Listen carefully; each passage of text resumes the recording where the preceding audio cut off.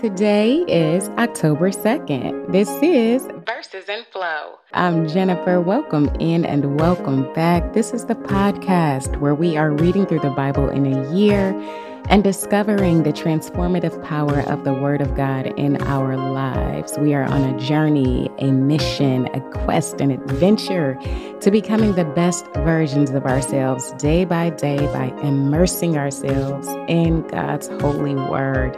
I am so glad that you are joining me today for this journey of faith and personal growth. Now, today we're going to be concluding the book of Isaiah, one of the most powerful and prophetic books in the Old Testament. We're also going to read from Philippians, Psalm 74, and Proverbs 24. These passages are going to challenge us to think about our relationship with God, our identity in Christ, and how we experience that, and also our response to oppression and our resilience in adversity. Let's not talk about it, let's be about it. Isaiah 66, New American Standard Bible. Heaven is God's throne. This is what the Lord says. Heaven is my throne, and the earth is the footstool for my feet.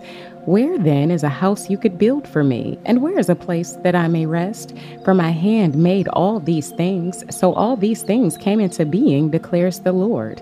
But I will look to this one, at one who is humble and contrite in spirit, and who trembles at my word. Hypocrisy rebuked. But the one who slaughters an ox is like one who kills a person. The one who sacrifices a lamb is like one who breaks a dog's neck. One who offers a grain offering is like one who offers pig's blood. One who burns incense is like one who blesses an idol. As they have chosen their own ways, and their souls delight in their abominations, so I will choose their punishments and bring on them what they dread. Because I called, but no one answered. I spoke, but they did not listen. Instead, they did evil in my sight, and chose that in which I did not delight. Hear the word of the Lord, you who tremble at his word. Your brothers who hate you, who exclude you on account of my name, have said, let the Lord be glorified, so that we may see your joy, but they will be put to shame. A sound of uproar from the city, a voice from the temple, the voice of the Lord who is dealing retribution to his enemies. Before she was in labor, she delivered. Before her pain came, she gave birth to a boy. Who has heard such a thing? Who has seen such things? Can a land be born in one day? Can a nation be given birth all at once? As soon as Zion was in labor, she also delivered her sons. Shall I bring to the point of birth but not give delivery, says the Lord? Or shall I who gives delivery shut the womb, says your God? Joy in Jerusalem's future. Be joyful with Jerusalem and rejoice for her.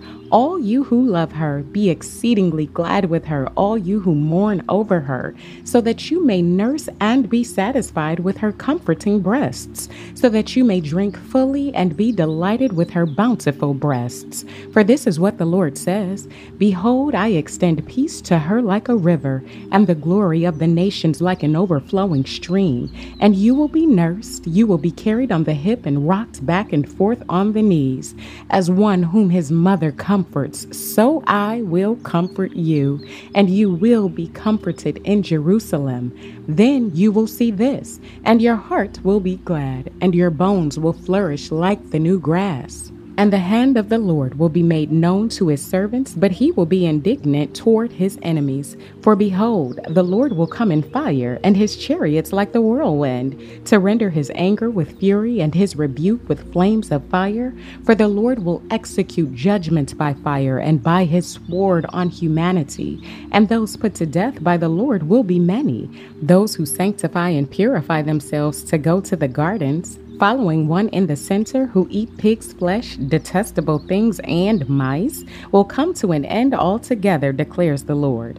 For I know their works and their thoughts. The time is coming to gather all the nations and tongues, and they shall come and see my glory. And I will put a sign among them and send survivors from them to the nations, Tarshish, Put, Lud, Meshech, Tubal, and Javan, to the distant coastlands that have neither heard of my fame nor seen my glory, and they will declare my glory among the nations. Then they shall bring all your countrymen from all the nations as a grain offering to the Lord, on horses and chariots and litters, on mules and on camels, to my holy mountain Jerusalem, says the Lord. Just as the sons of Israel bring their grain offering in a clean vessel to the house of the Lord, I will also take some of them as priests and Levites, says the Lord. For just as the new heavens and the new earth which I make will endure before me, declares the Lord, so will your descendants and your name endure. And it shall be from new moon to new moon, and from Sabbath to Sabbath, all mankind will come to bow down before me, says the Lord. Then they will go out and look at the corpses of the people who have rebelled against me, for their worm will not die and their fire will not be extinguished, and they will be an abhorrence to all mankind. Philippians chapter 3, verses 4 through 21. Although I myself could boast as having confidence even in the flesh, if anyone else thinks he is confident in the flesh, I have more reason. Circumcised, the 8th day of the nation of Israel, of the tribe of Benjamin, a Hebrew of Hebrews, as to the law, a Pharisee, as to zeal, a persecutor of the church, as to the righteousness which is in the law, found blameless. But whatever things were gained to me, these things I have counted as loss because of Christ. More than that, I count all things to be lost in view of the surpassing value of knowing Christ Jesus my Lord, for whom I have suffered the loss of all things, and count them mere rubbish, so that I may gain Christ and may be found in him, not having a righteousness of my own derived from the law, but that which is through faith in Christ, the righteousness which comes from God on the basis of faith, that I may know him and the power of his resurrection and the fellowship of his sufferings, being conformed to his death, if somehow I may attain to the resurrection from the dead. Not that I have already grasped it all or have already become perfect, but I press on, if I may also take hold of that for which I was even taken hold of by Christ Jesus. Brothers and sisters, I do not regard myself as having taken hold of it yet, but one thing I do, forgetting what lies behind and reaching forward to what lies ahead, I press on toward the goal for the prize of the upward call of God in Christ Jesus. Therefore, all who are mature, let's have this attitude. And if in anything you have a different attitude, God will reveal that to you as well. However, let's keep living by that same standard to which we have attained.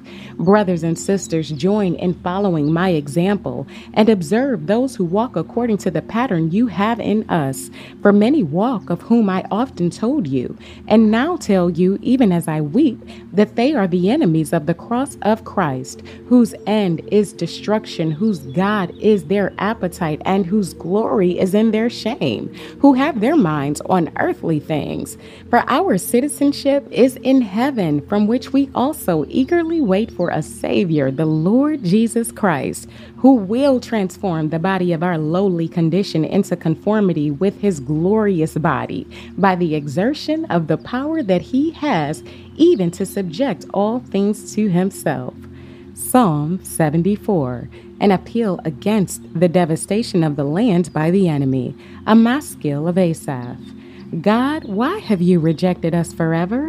Why does your anger smoke against the sheep of your pasture? Remember your congregation, which you purchased of old, which you have redeemed to be the tribe of your inheritance, and this Mount Zion, where you have dwelt.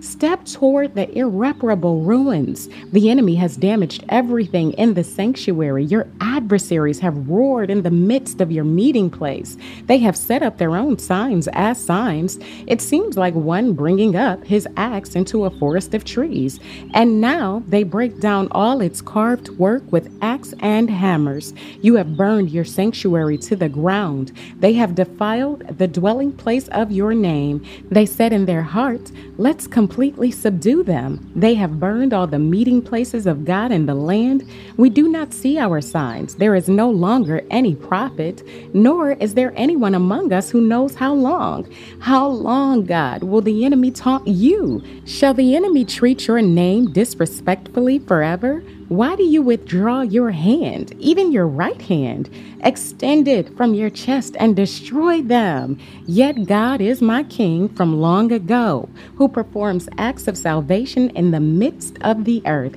You divided the sea by your strength. You broke the heads of the sea monsters in the waters. You crushed the heads of Leviathan. You gave him as food for the creatures of the wilderness. You broke open springs and torrents. You dried up ever-flowing streams.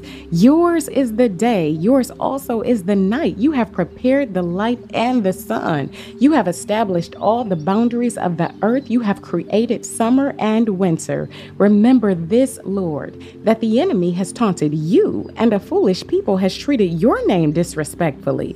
Do not give the soul of your turtle dove to the wild animal. Do not forget the life of your afflicted forever. Consider the covenant, for the dark places of the land are full of the places of violence. May the oppressed person not return dishonored. May the afflicted and the needy praise your name. Arise, God, and plead your own cause. Remember how the foolish person taunts you all day long. Do not forget the voice of your adversaries, the uproar of those who rise against you, which ascends continually. Proverbs 24, verses 15 and 16. Do not lie in ambush, you wicked person, against the home of the righteous. Do not destroy his resting place.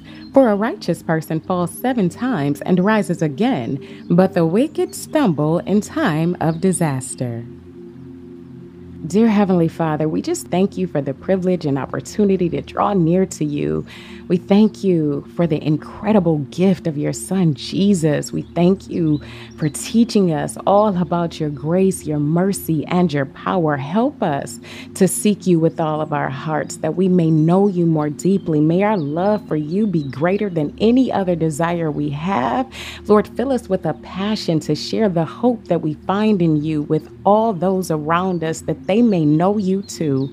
Lord, we just ask that you would give us the strength to experience the power of Jesus' resurrection in our lives and to joyfully participate when we are suffering. Lord, we just ask that you would help us to live a life that brings glory to you until we are finally called home to be with you forever.